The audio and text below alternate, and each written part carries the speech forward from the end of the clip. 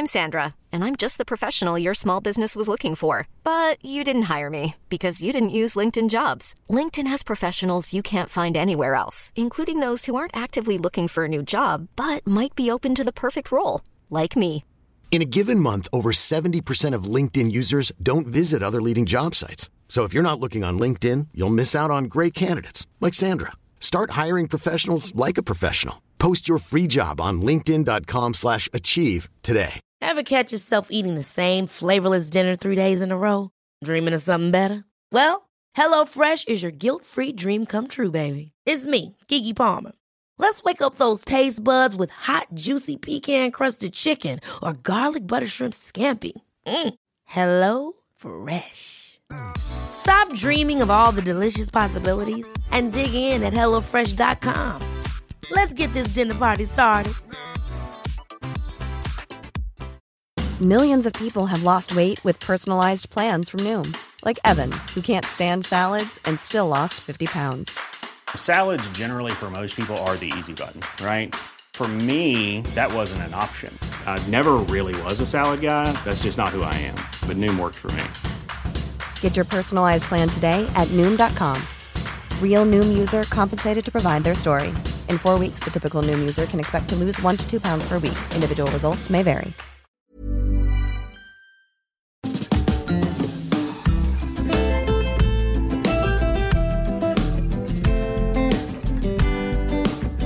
Hi, I'm Zibby Owens, and you're listening to the award-winning podcast, Moms Don't Have Time to Read Books. Please sign up for my newsletter at zibbyowens.com for weekly updates about my podcasts, events, and more. Also, follow me on Instagram at zibbyowens and also at Moms Don't Have Time to Read Books. And finally, join my virtual book club called Zibby's Virtual Book Club, which meets every other Tuesday at 2 p.m. Eastern Time until 3 p.m. and features half an hour of book club discussion followed by 30 minutes of Q&A with the author whose book we've just discussed. You can sign up on my website, zibbyowens.com, under the Virtual Book Club section, or even on Instagram under the link in my bio. I hope you'll find me in all these different channels and enjoy this podcast. Hi, I don't know if you guys know this or not, but I have an anthology coming out called Moms Don't Have Time To, a quarantine anthology. And it comes out on February 16th and has essays by 60 plus of the authors who have been on this podcast. So first of all, please pre-order this book. I think you will love it. I'm so excited about all the authors who are represented.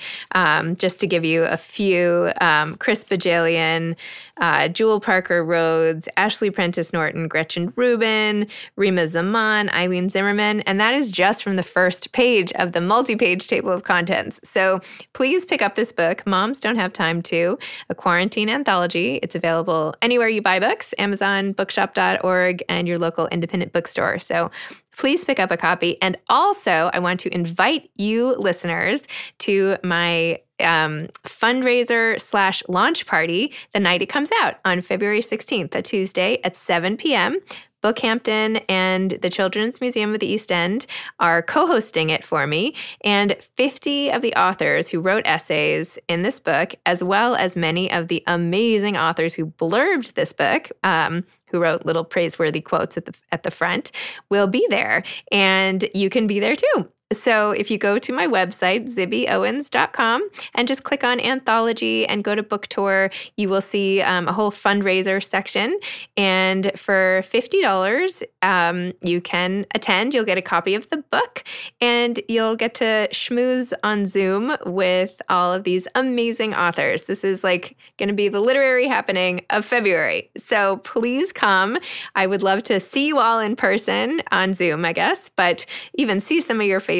I know so many of you are really loyal listeners, and that makes me really happy. All proceeds of the book and the fundraiser are going to the Susan Felice Owens Program for COVID-19 Vaccine Research at Mount Sinai Health System, and it is named after my husband's mother, who passed away from COVID over the summer, which many of you followed along on Instagram as I recounted that horrific experience. So all the proceeds are going there. The cost includes the price of a book. So thank you for supporting this effort and for supporting my book. I can't wait to see you there. Today's episode has been sponsored by Chicken Soup for the Soul, Making Me Time, 101 Stories About Self-Care and Balance, edited by Amy Newmark. This is a fantastic collection of essays, and everyone will find something relatable and that they can use to make their lives better within these essays. Abigail Dean is the debut author of Girl A, her first novel, which is publishing in spring 2021. She's a lawyer, and before that, she was a bookseller. She currently lives in London and is working on her second novel. Welcome, Abigail. Thank you so much for coming on Moms Don't Have Time to Read Books to discuss Girl A. Thank you so much for having me, Zibby. It's really awesome to be here. Oh, well, this book, oh my gosh, intense. Can you tell listeners what it's about and how did you come up with the idea for this book? Sure, I can. So Girl A is Lex Gracie. And as a child, Lex manages to escape from her family home, which becomes known as the House of Horrors in the press. And when she does, she frees her 6 brothers and sisters and exposes her parents' crimes. And Girl A opens 15 years after that escape. And Lex, by then, is a successful attorney. She's living in New York. She just does not want to think about her childhood in any way. That is until her mother dies in prison. And when she does, she leaves Lex and her siblings, the family home, and the House of Horrors, where they grew up. So Lex has to return to the UK, reconnect with her brothers and sisters, and kind of, revisit those old battles and the old alliances of their childhood to decide the fate of the house. So it was... Your imagination, by the way, I mean, you were not in a house like this, correct? I'm assuming, or were you? No, I was not. Okay. Yeah, the Gracie family and Lex. I am a lawyer, but I'm nowhere near as good a lawyer as Lex is. And this was very much not my childhood. Yes. Good. I didn't think so. Okay. So first of all, how did you come up with this whole idea for this book? And I know it's your first, foray into this whole thing. Why this topic and how did you make it so real? I mean, it literally feels like you were in that room with the window and the shackles and the piles of garbage and the way you had it with it's just so real. So tell me, just how did you do that? It's the weird thing where, you kind of look back at the writing and you're like, I don't know, but thinking about it, I think there are things that sort of I did do and that I can think back to. So I think one of the things that I'd often, been really interested in and being kind of conflicted about in another way was I'm a big kind of consumer of true crime. I've watched the documentaries on Netflix, I've listened to the podcasts, and I always wondered, often that those materials focus on the particular action or the event, but there's so much time after that. You have the people who were affected by those crimes. There are so many months and years and decades that follow them. And I think that was one of the ideas that I was really thinking about with Girl A. In these cases that often do affect children, how do they live the rest of their lives? And what kind of resilience and strength those human beings have. And that was something I wanted to be a real focus of the novel, just looking at these characters in turn who've all reacted really differently to what happened to them in the House of Horrors. How do they live now? That was a sort of real kind of question that I wanted to look at. And I think in creating the house, I actually really often think about houses in literature, the House of Usher in Poe, or in a way Hogwarts in the Harry Potter books. They are almost a character in their own right, I think. They shape the book as much as any of the sort of actual other characters do. And I think that's how I wanted the house on Morwoods Road to be in Girl A, where the children grow up. I had sort of small sketches of where the different rooms were and, where the different children are at different times.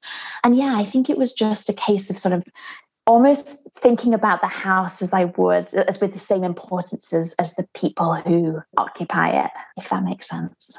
I feel like if I were writing this, I would have to just like take my own house or something and make it, like to recreate a total, like I don't think visually like that, like in terms of like being able to just like manufacture another completely new house that then devolves into this crazy, stuff that happens. I don't know. I'm very impressed. In other words, it's impressive. I think that like the landscape definitely is, because the house is also set on this like moorland. It's quite isolated. Yep. It's sort of out of town up this, road where the houses get further and further apart. I think that road is definitely based on a road that is very near to my parents' house and where I grew up. Okay. It's a road that always kind of made me a bit on edge. It kind of goes up into the moorland just outside of Manchester. And it's one of those roads as well where the street lamps like just kind of stop halfway up. So I think that was a real influence. Like it was just one of those roads that, you kind of take a different route to avoid it. One of those. So it's not all entirely fictional, I think, in terms of the setting. The house maybe, but not the road. Okay. So you could actually imagine when Lexi escapes and is like standing in the road half naked and, has to stop a car and go to the hospital, and that look of horror on the driver's face. Like, oh my gosh. So you have like the actual backdrop for the whole thing, which is very cool. Yeah, exactly. I think the road just got more scary for me. I don't think I'm going to be able to go like along it ever again. No. Yeah, you're going to have to be continually taking alternate routes here. Or you have to get some sort of a new lamp or something and say like, this is where this book was based, you put like a post, change the whole look. Yep. I'll give that a go. Definitely. Yeah. Okay. So when you set out to write this book, how did you integrate it with your career as an attorney and everything? When did you write it? How did you decide like, okay, I'm also going to write this book and I'm going to take the time for it? And how did that all happen? Or was it just more organic? It was, in a way, it wasn't very organic, I guess. I'd been working as an attorney in law firms for 6 years or so. And I had just come to the end of like a really tough time at work, just with really grueling hours. I remember very vividly missing my husband's birthday on a Saturday night that I had like planned. And just kind of, I think it was one of those moments where you sort of step back a bit and you look at your life and you're like, oh, was this actually what I wanted? Like, was this the plan? And if this was the plan, like, should it still be the plan? Because you're obviously not particularly happy right now. And one of the kind of elements, of that was the fact that I hadn't written in that 6 year period. It was something that as a kid I was always doing. As a teenager, I was writing fan fiction and I was like filling notebooks, and it had completely slipped away from me.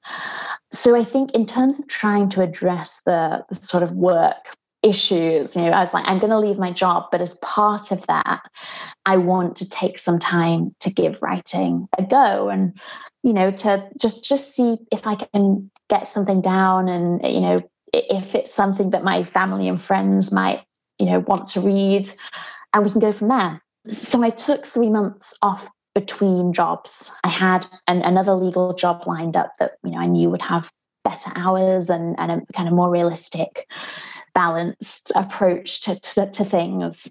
So yeah, in that 3 month period, so to be honest, Sibby, I thought, I'm going to finish my novel. I'm going to finish it. I mean, how ridiculous.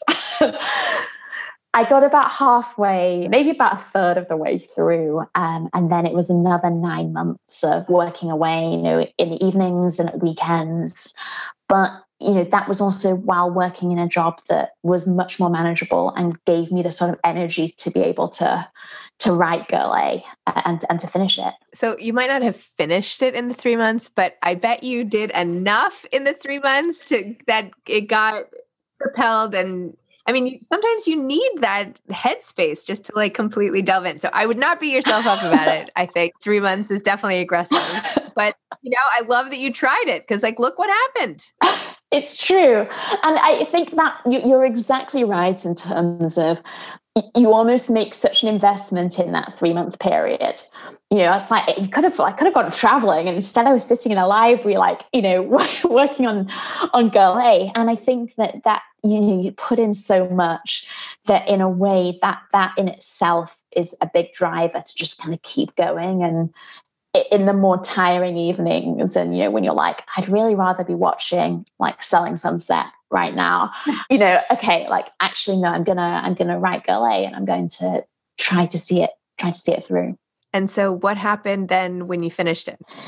I finished it around sort of springtime of 2019, I think. And I actually had shown it by then to my family. I'd shown it to my husband, and I'd shown it to my parents, who are retired English teachers as well. And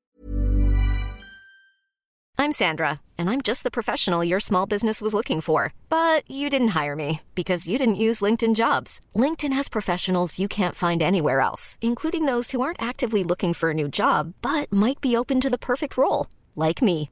In a given month, over 70% of LinkedIn users don't visit other leading job sites. So if you're not looking on LinkedIn, you'll miss out on great candidates like Sandra. Start hiring professionals like a professional. Post your free job on linkedin.com/achieve today.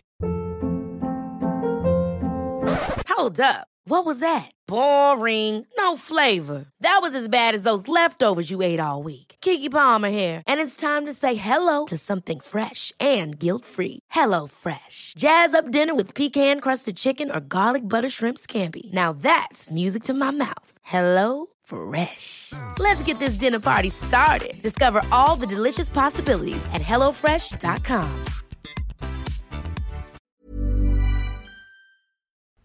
This episode is sponsored by BetterHelp.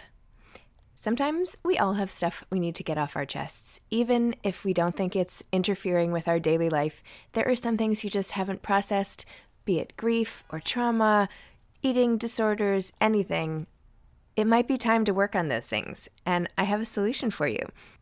Therapy.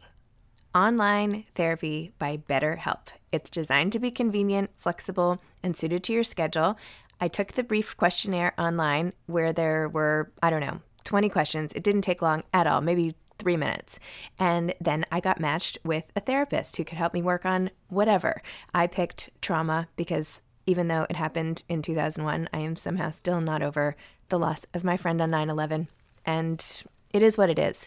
BetterHelp is going to help. And I am so excited, especially because with my special code, instead of $80 a month, it is 10% off, $72 a month, which is so much less than traditional therapy. And you'll get a perfect therapist for you.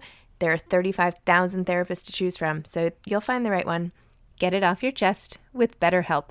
Visit betterhelp.com/momsdon'thavetime today to get 10% off your first month. That's BetterHelp, HELP.com/momsdon'thavetime. And they were all like, my husband said very memorably, and I kind of laugh at him for this, but it was actually one of the nicest things that anybody has said to me. He said, it's like a book that you would buy in a shop. And,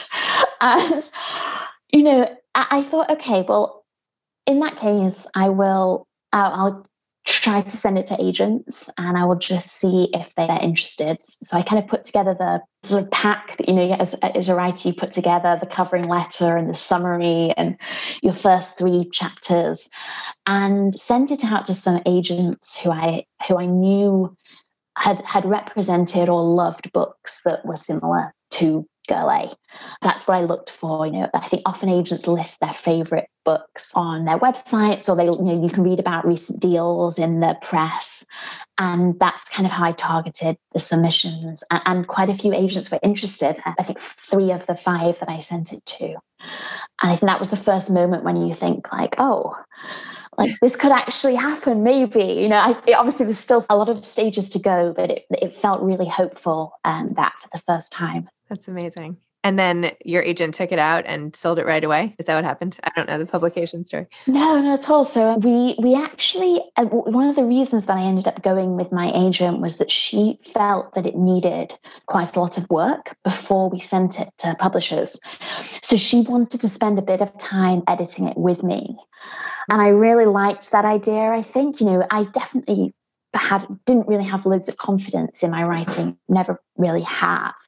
And I think I liked the idea that she wanted to make it as good as it possibly could be before we sent it to publishers. So we did 3 months of editing, like 2 full rounds of editing before it was sent out. And then what happened? So then it was sent to publishing houses in the US and in the UK. And I very vividly remember my agent saying to me, I was going on a business trip for work and I was going to India. And she said, like, you know what, just go and have don't think about this, like just think about work, and we probably won't hear anything in the next week.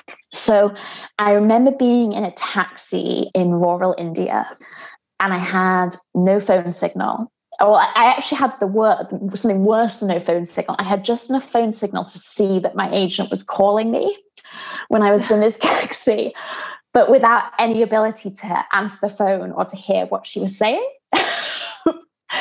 So there was a kind of agonizing 3-hour car journey when I knew that she was trying to get through to me, but I just could not hear a word. And that was her ringing with the news that in the UK and in the US, it looked like there would be auctions for Girl A, which was just way beyond anything that I'd ever expected or hoped for. Yeah, but it was a very stressful, tense 3 hours. Wow. That is so exciting. That's like the total dream, having a novel go to auction. That's like, it doesn't get much better than that, right? In terms of trying to sell a book. Yeah, it was just kind of as surreal as you would expect. And I'm still not entirely sure it sunk in either. I think I still got a bit of doubt as to whether any of this actually happened. So. And yet now it's come out. I wonder, it's not that the life has somewhat returned a little bit versus where it was a year ago, but we are still in the pandemic as this book is coming out. Did you see when you were selling it and planning for the release, like, what did you think? Did you think it would be over by now? Like, what were you anticipating the world to look like? Because I remember last March and I would talk to authors and they were even like, oh, well, I'm publishing in July, so I'll be fine. And now, of course, it's like the following February. So tell me about that. I definitely had that sense, I think, it's kind of, we're talking about nearly a year away. Like, things will probably be back to normal by then. It's really strange because, I think ultimately in publishing and writing, it hasn't, it's not had a massive effect. I think, books are still selling. People are reading kind of more than ever. The only thing I think that is a real dampener is not getting to meet booksellers and readers. I think that is kind of like, it would have just been lovely to do that. At the same time, I hope that those moments will come. And I feel like I have this like massive list of people who I want to like say thank you to in person.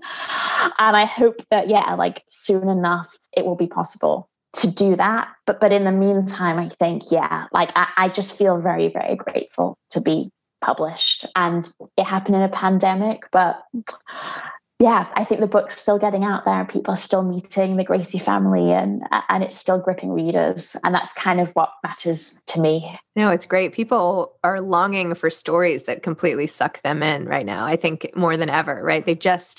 I feel like even my mother the other day was like, I just can't get through a book. I don't know why. Usually I get through everything and I just keep putting them down. And of course I was like, well, let me recommend a few that I haven't been able to put down, and she's like, okay, I'll try that. But I just feel like there's this collective, I don't know. At first, there was so much anxiety that people weren't reading. And then I think people got back into reading. And I don't know. I think there's this fatigue at this point, right? Like, especially as older people get the vaccine and they know that maybe they will have this protective shield of sorts coming, that they're, so excited almost they can't sit down and read. Yeah. I know, I think you're exactly right. Like, I feel like at present there is actually some hope that came with the start of a new year and with the vaccine. And yeah, I'm kind of hoping that slowly that low level kind of horrible worry and stress that has been there is kind of converting to hope. And like, the balance is still potentially a bit shifted towards worry, but it feels like we're heading hopefully in the right direction. We should all have like one of those old-fashioned scales on our desks with hope and worry, or maybe it's more of a sliding thing, like a different type of scale where every day you can sort of nudge it to the right or the left. And then you could let people know. Like my husband could come in and he could see like, oh, you're all the way on the worry side. Okay. And he could just turn around and walk out. Yeah, there's some things today you should not say to me because you can see what the worry is. Yeah. So save it till I'm more on the hope side, come back to me then. That's not a bad idea. Now he has to rely on just a quick glance, but he can pretty much figure it out.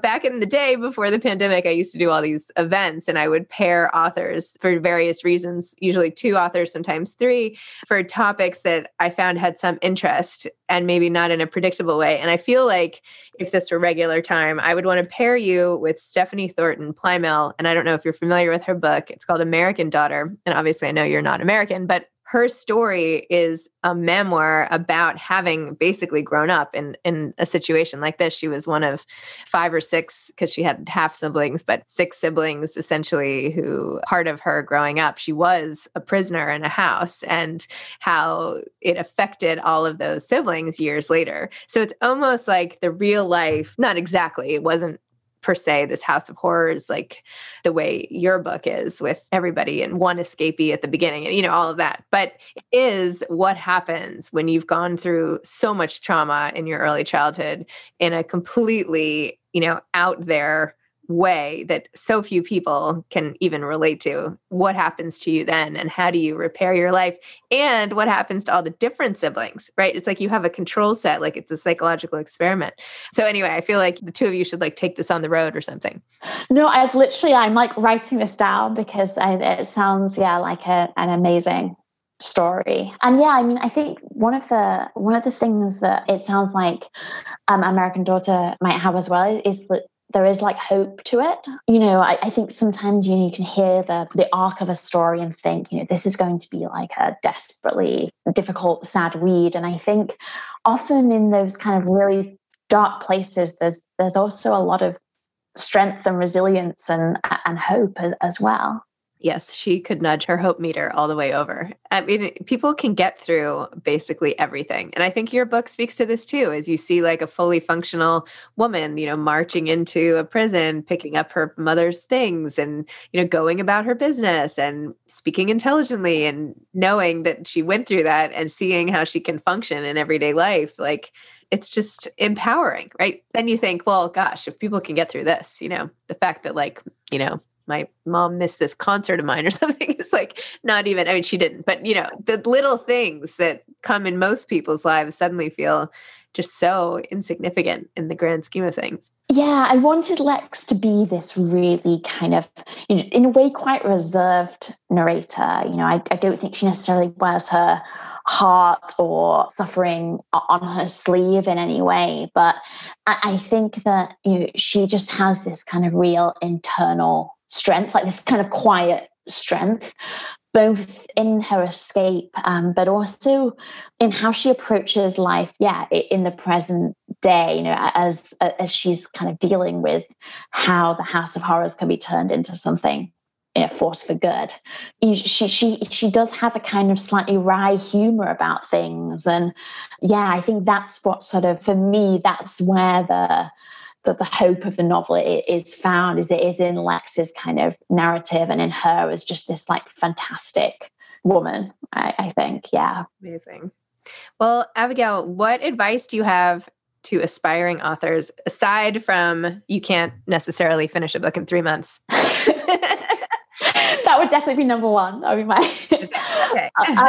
So I guess and this is going to sound so unromantic and, in terms of advice, but I think it is just to write and to get the words down. For a huge amount of my 20s, I would often say, well, my dream job would be to be a writer. That's what I'd love. I'd love to be a writer. And another kind of blunt piece of advice from my husband was, well, you can't be a writer if you don't write anything. Which felt at the time a bit kind of close to the bone, I think. But it is very true. And I think that that's kind of the biggest, most important piece of advice in a way that I think I had is, there's no reason why it shouldn't be you who does get published.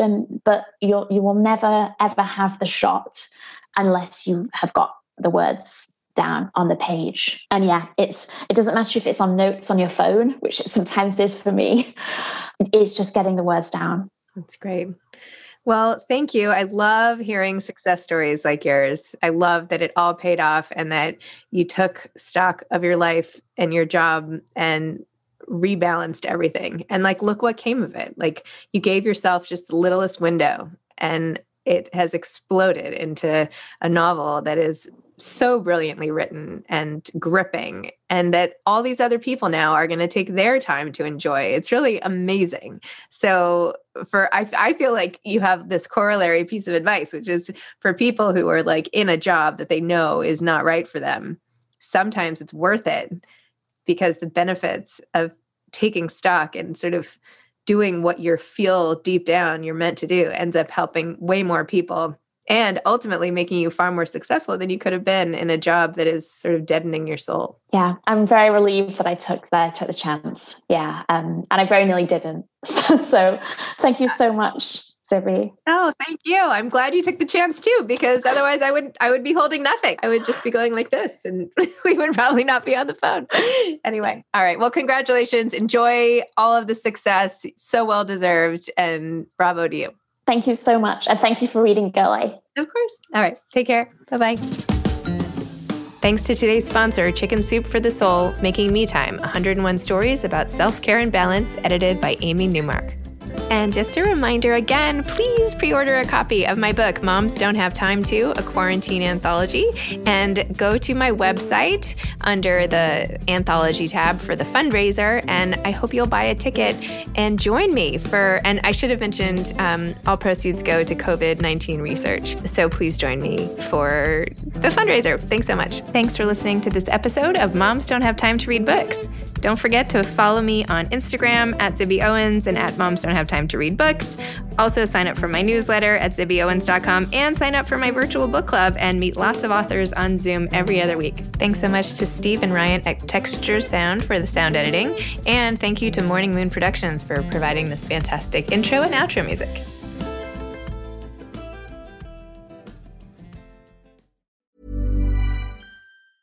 Ever catch yourself eating the same flavorless dinner 3 days in a row? Dreaming of something better? Well, HelloFresh is your guilt-free dream come true, baby. It's me, Keke Palmer. Let's wake up those taste buds with hot, juicy pecan-crusted chicken or garlic butter shrimp scampi. Hello Fresh. Stop dreaming of all the delicious possibilities and dig in at HelloFresh.com. Let's get this dinner party started. Hi, I'm Daniel, founder of Pretty Litter. Did you know cats tend to hide symptoms of sickness and pain? I learned this the hard way after losing my cat, Gingy. So I created Pretty Litter, a health monitoring litter that helps detect early signs of illness by changing colors, saving you money and potentially your cat's life. Pretty Litter is veterinarian developed, and it's the easiest way to keep tabs on your fur baby's health right at home. Go to prettylitter.com and use code ACAST for 20% off your first order and a free cat toy. Terms and conditions apply. See site for details. Even when we're on a budget, we still deserve nice things. Quince is a place to scoop up stunning high-end goods for 50 to 80% less than similar brands. They have buttery soft cashmere sweaters starting at $50, luxurious Italian leather bags, and so much more. Plus, Quince only works with factories that use safe, ethical, and responsible manufacturing. Get the high-end goods you'll love without the high price tag with Quince. Go to quince.com/style for free shipping and 365-day returns.